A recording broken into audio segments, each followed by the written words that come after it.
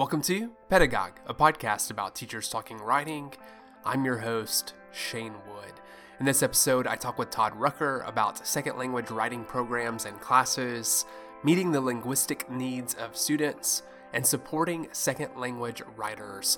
Todd Rucker is Associate Professor of Rhetoric and Composition and Director of Core Writing at the University of Nevada, Reno. He has taught a variety of courses, including first-year composition, professional technical writing, cross-cultural communication, and the politics of writing instruction. His work regularly crosses disciplinary boundaries, and he has published extensively on the transitions of Latinx writers from high school to college. He has received a variety of awards and grants, such as a Fulbright Scholar Grant, and has published articles in respected composition, education, and applied linguistics journals, including TESOL Quarterly, College Composition and Communication, Journal of Hispanic Higher Education, Critical Inquiry and Language Studies, and Writing Program Administration. He is the co-editor of the Journal of Second Language Writing and has published a monograph and 4 edited collections. Todd, thanks so much for joining us. What are some challenges that writing programs face in serving second language writers? And what are some policies, practices, or procedures that can help overcome those challenges? Well, one of the first things that comes up is placing students and identifying students. There's been a fair amount of work on, the labels, students use to identify themselves is pretty complex. I think back to Ortmeyer Hooper's piece in 2008 that's been pretty influential in the field. I've done some work on that. There's been some additional work in the Journal of Second Language Writing. Some students identify with the ESL label or the non-native speaker label, but then other students find that pretty problematic. Like we have a lot of students who, grew up in the U.S. speaking multiple languages and don't fit neatly in any one category, but might be served well by a teacher who has training to better support their language needs along with their writing needs. And so kind of, figuring out, how to get those students in the best classes for their needs. And that kind of trickles into how we label the classes themselves. Then what kind of placement mechanisms we use. So another thing, another challenge that comes up is just finding qualified instructors and teachers to work with second language writers. And our institution, it's been traditionally run and taught out of the intensive English program. And, they always haven't had the funding they've needed to support, and pay full-time instructors. And so it's often been taught by part-time adjunct labor. By the nature of the, exploitation in those positions or distracted, teaching other classes, might not have the second language writing expertise that we need to better serve these students. Just in general, it's ideally, and various people have written about this, like instructors of second language writers should ideally have experience and training in both kind of TESOL and applied linguistics and writing studies. Often we find that, people have one or the other expertise. And so if they're just within TESOL, they don't necessarily know how to teach a writing class, with this, and, provide students with that meta knowledge about writing and the writing process, in order to, transfer that knowledge into other classes that we, find so common and prevalent in terms of writing instruction today.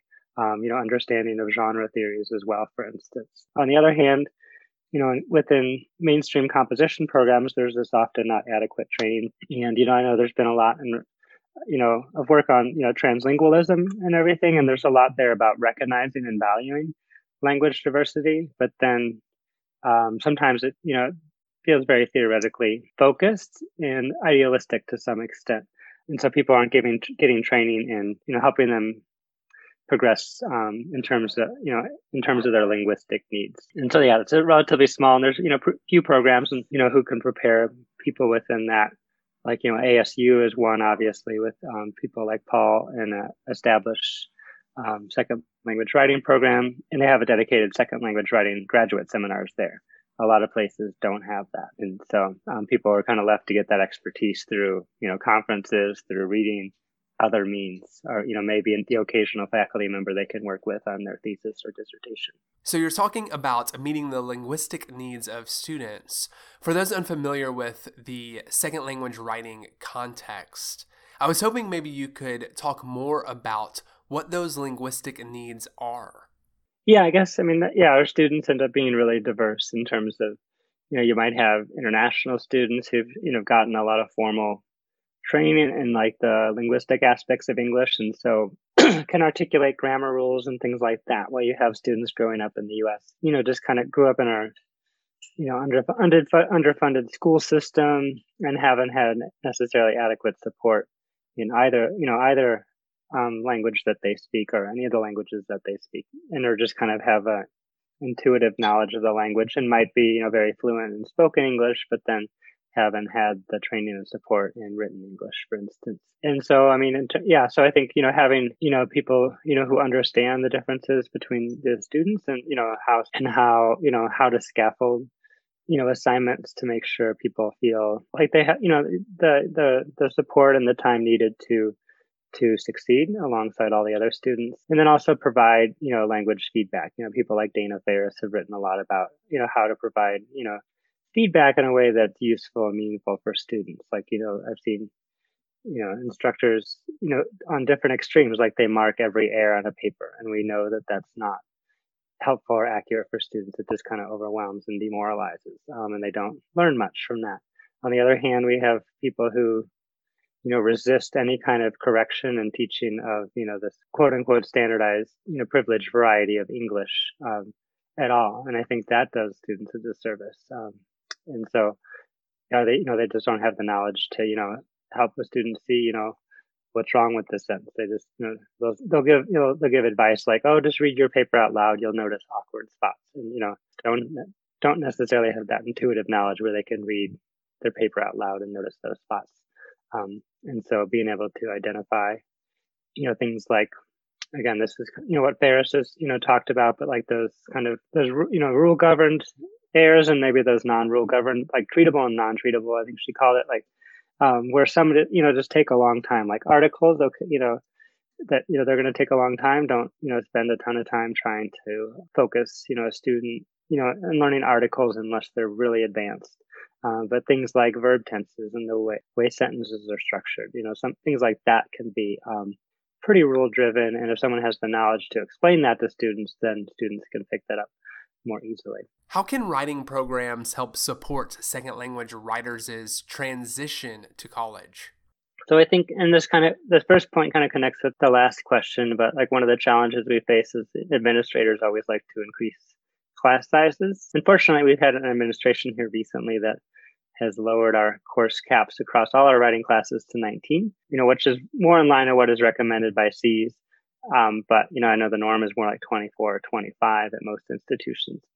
But for second language writers, again, they need even a, smaller class cap, and that's recommended in the C statement on second language writers and writing, I believe at 15. And so, so that's always a challenge. So yeah, 19 is kind of seen as, pretty exceptional compared to a lot of programs, but then, pushing down to 15, like I think they're useful and I use them a lot, but then, policymakers, administrators often kind of ignore them. Like we try to stand on them, but at the end of the day, they're going to make decisions based on their budgets and their priorities. So yeah, so I think, class sizes, just to provide, those different levels of support, because, second language writer literacy backgrounds are more complex, and they benefit from additional time working on their writing and additional feedback. The way things are structured, especially, if someone's teaching, 100 students or more a semester, giving those, everyone the time they need, the feedback they need, obviously is problematic at that point.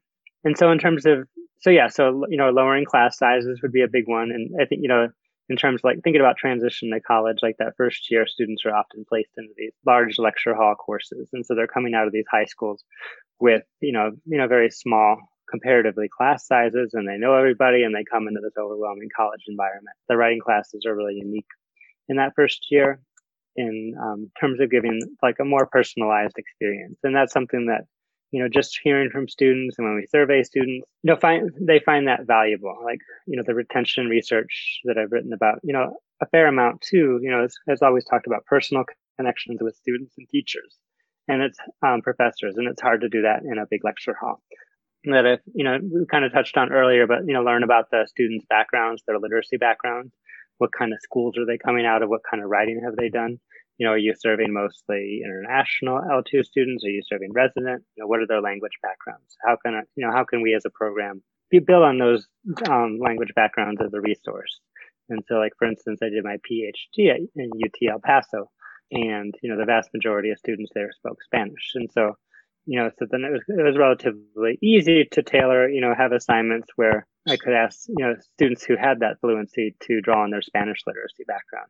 Just in terms of supporting their transition, like, I think it's important that we offer a variety of courses as well, our programs. And so the students, they don't just have to choose, between, that we put our second language students into the second language section, and then we have, just, quote unquote mainstream section. But like, so here, like, we have, a section with extra lab support for, traditionally, who've been known as like developmental writers. And so we end up, having a lot of second language writers maybe who grew up in the US placed into those classes. And so, but the important part is that these classes are all credit bearing. And so, I think that's important, that so they're kind of equivalent. They just have, extra language, extra support that the students need. So they're completing their 101 requirement, alongside all the other students, but just in a little more specialized class. I think it's also important that we have, diverse staff and teaching staff, like, who reflect, the diversity of our students. So, like, students coming in, they can see that, their teacher, looks like them,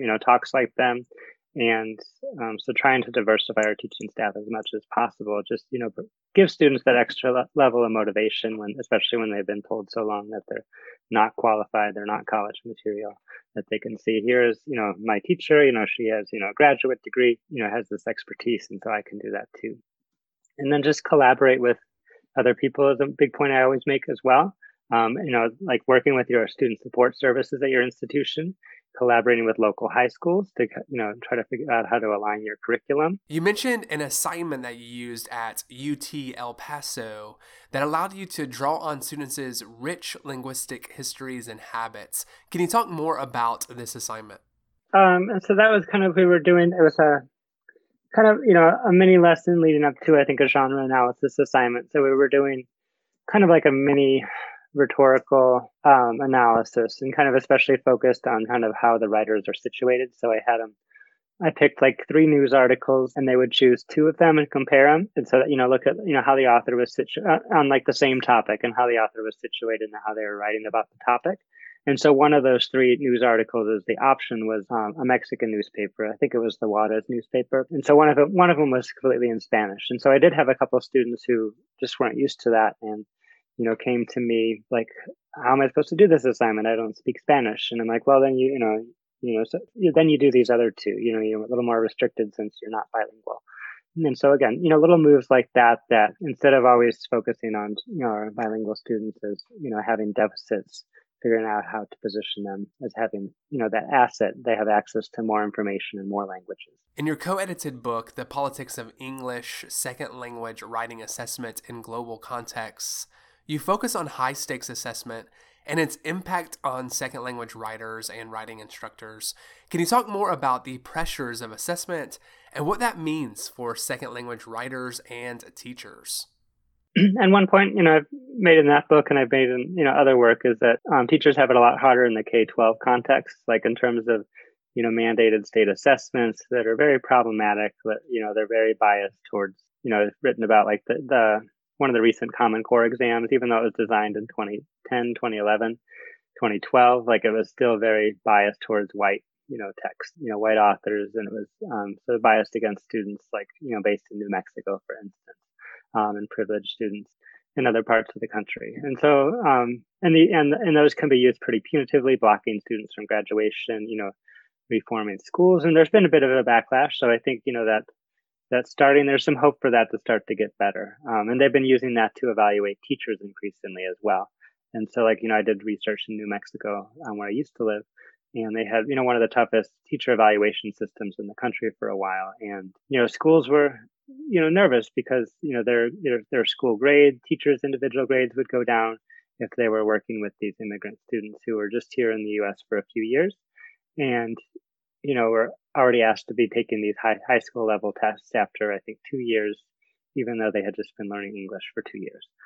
So there's definitely, like, at the college level in general, we have more, there's kind of, more pressures with accreditation now to, like, assess learning in our classes and things like that. But by and large, as much as, university faculty complain about, assessment mandates and pressures, they're pretty benign comparatively. And that, that may change over time, we'll see, but we have more freedom. I think the biggest thing for like the students is like, the college entrance exams and placement processes, are pretty problematic. I had a lot of people write against, the problems with timed writing, with automated, essay scoring, where all these major test makers are moving towards. So, things like the Accuplace or things like the TOEFL, we talk about that in the book a fair amount. Like they don't give an accurate assessment of a student's writing abilities, especially as, a second language writer. And so, that's why I'm continue to be a big fan of like the directed self-placement systems. And that's something we're moving towards here. Again, we had kind of, administrative decision not to require ACT and SAT scores. And so, we're giving students the opportunity to kind of select into their classes, and they can still use those test scores if they want, and they have them, but they're not going to be required to do that.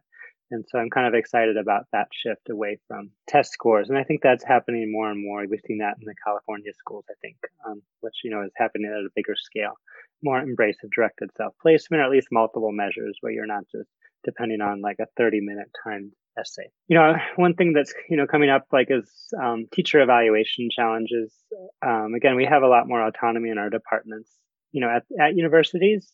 But, even though we talk about the biases and the problems with them, I see, evaluation committees, at the department and the college level, they always fall back against these student evaluation numbers. And so that, that is something we have to continue to work to move away from, just because those can sometimes be like a popularity contest, like easier instructors and professors can get higher scores. If you're teaching a certain class that's not required, naturally, you're probably going to get higher scores than that. Documented, biases against women, people of color. And then also, and this is a book that I'm co-editing with my former graduate student, Maria Tsepsura, biases against non-native English speaking teachers of English. And so we have instances, chapters in there where authors are talking about, end of semester evaluations, like this class shouldn't be taught by, a second language, English speaker or a non-native speaker. And then that reflects down in their numbers. So even if they're perfectly qualified, students just read into that and we'll see those negatively. So we got to make sure we're evaluating our teachers fairly. They're not being based on, their language backgrounds either. People have written about this as well, as just that pressure of assigning grades to students and kind of being fair. Like I get a question, a lot from our newer teachers, like, how do I grade, a second language writer? And, like while being fair to all the other students, do I grade them at the same level? Is that the objective way to do it? And as we kind of know, like, this idea of, everyone's at the same level and treat everyone, equally isn't fair. It can, kind of perpetuate racist, grading and assessment practices. And, people like Asao, in a way, have written a lot about that, for instance. Treat and assess my second language writers differently, focus more on the quality of their writing and their effort, along the lines of that labor-based grading practice, rather than, just based on linguistic error. And so if I do grade, have a linguistic element in my grades, I always recommend that be pretty low, look around 10% of the final grade. Whereas maybe in a more traditional writing classroom, especially maybe at the high school level, linguistic error is maybe considered more like 40%, 50%. This is my last question. How do you negotiate language differences? What practices do you use as a teacher to help you negotiate linguistic varieties and differences in writing classrooms? Yeah, so one thing, I'm proud to be trilingual, having learned different languages. And so I, try to make that clear with my students and make, recognize that that's valuable. And I also acknowledge that me being bilingual or trilingual has different connotations in the larger society than, an immigrant, because for an immigrant, it's often portrayed as a deficit. And so I think it's important that writing teachers, take the time to learn other languages so they know, I guess teachers of second language writers, so they know kind of what their students are going through and how hard it is. Like, even though I speak these other languages, like I can't write, I'm hard pressed to write, in Spanish at a college level, definitely not in Czech. In Spanish, I did take a college level writing class. And so that was kind of a challenge for me. And so I think it's important that we have that firsthand experience of learning other languages and especially writing in other languages. And so we can kind of understand what our students themselves go through. And then I'm also conscious of, positioning different languages and language diversity as an asset in the language I use in the classroom and assignment design. And so, I always, I'll use, the term second language writer, in scholarship, or, I edit the journal second language writing, co-edit the journal. And so I use it in context like that. But in my classroom, I always like to talk about bilingual, multilingual, and, kind of lean towards that kind of labeling in like classes as well. So any kind of student-facing language, making sure we're using as asset-based language as possible.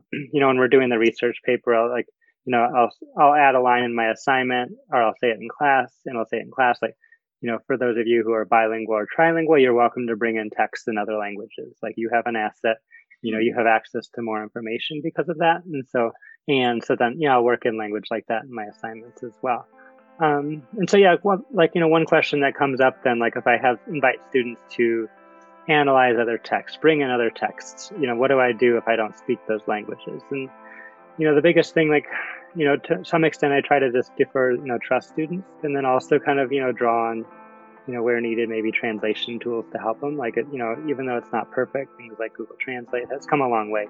And kind of alongside that, we talk about footnoting and the politics of footnoting. Like, I always push for them to have the original language in the text rather than just give me a translation. And then footnote maybe the English translation. Like, I do want the translation, for me, for the other students peer reviewing, but I always try to relegate that more to a footnote, or at least below, the original language in text if they want to do that. And that's something I try to carry through in my scholarship as well. And I just got reviewer feedback yesterday. I always people embrace this like nominally, but then like when it inconveniences them, then it becomes problematic. But reviewers are always like, oh, this is so, it's a nice idea, but it's inconvenient. Just put the English in the text and footnote, the original language. And so I'm trying to, decenter that in my publications as well. But again, running up against reviewer kind of bias and habits there. I will say, I have some reservations about like the fully translingual approach. And so as I said earlier, like I think a lot of students coming out of, many writing, graduate programs, composition graduate programs don't necessarily have the expertise to work and serve, second language writers fully. And so, just reading translingual scholarship, which I think is important and I think it does a lot of good, isn't providing, the level of expertise needed. I think you need to also draw on some of the, scholarship by people like Dana Ferris as well, and, Paul K. Matsuda, for instance. I feel like I co-authored a chapter with Shauna Shapiro on this recently. And this is, it's in a collection edited by Tony Silva and Zhao Zhe. And it, brought in a number of second language writing and translingual scholars to, kind of explore the divides and try to, look for some reconciliation. And so Shauna and I like to embrace what we call a critical pragmatist approach in the classroom. So where I'll do things, I'll, always be positioning language diversity as an asset, looking time also, still teaching and, prioritizing to some extent the acquisition of this kind of privileged variety of English, because I think that's what students are coming to us, wanting. And then, when they get beyond our classroom, they're going to be judged based on that, across in their, math classes, in their engineering classes, their science classes, and, by, when they're applying for jobs as well. And so I do provide that. I'm trying more and more to embrace that labor-based approach where I'm kind of minimizing, where we're grading necessarily students and not penalizing them for, language variations. But I don't fully kind of subscribe to the approach that we can't teach, some standards. But, alongside that, have discussions with students about, how standards, have come into play and how, language variety, some are privileged over others. Thanks, Todd, and thank you, Pedagogue listeners and followers. Until next time.